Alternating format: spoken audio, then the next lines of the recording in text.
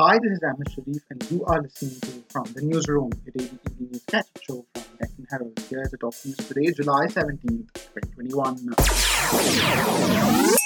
The Congress crisis in Punjab appeared to be turning into a jigsaw puzzle, with Captain Amarinder Singh reiterating that he would abide by whatever party chief Sonia Gandhi decides, even as his detractor Navjot Singh Sidhu was on a meeting spree with state leaders including PCC chief Sunil Jakhar. Union Home Minister Amit Shah today said that India's security policy was either influenced or was overlapping with the foreign policy, and it was only after Narendra Modi became Prime Minister that the country got an independent security strategy. Shah was delivering the Rustomjee Memorial Lecture, and it was being attended by personnel and officers of the Border Security Force. He also gave gallantry medals to serving personnel and for those killed in the line of duty from the country's largest frontier force.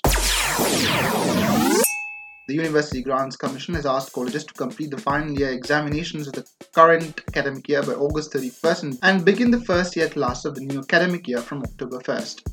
The UGC released guidelines on examination and academic calendar in view of the COVID-19 pandemic, has also granted relaxation to colleges to start the new academic year from October 18th if there is a delay in the declaration of the Class 12 results. That's all for today. For more news and updates, log on to DeccanHerald.com and have a great evening.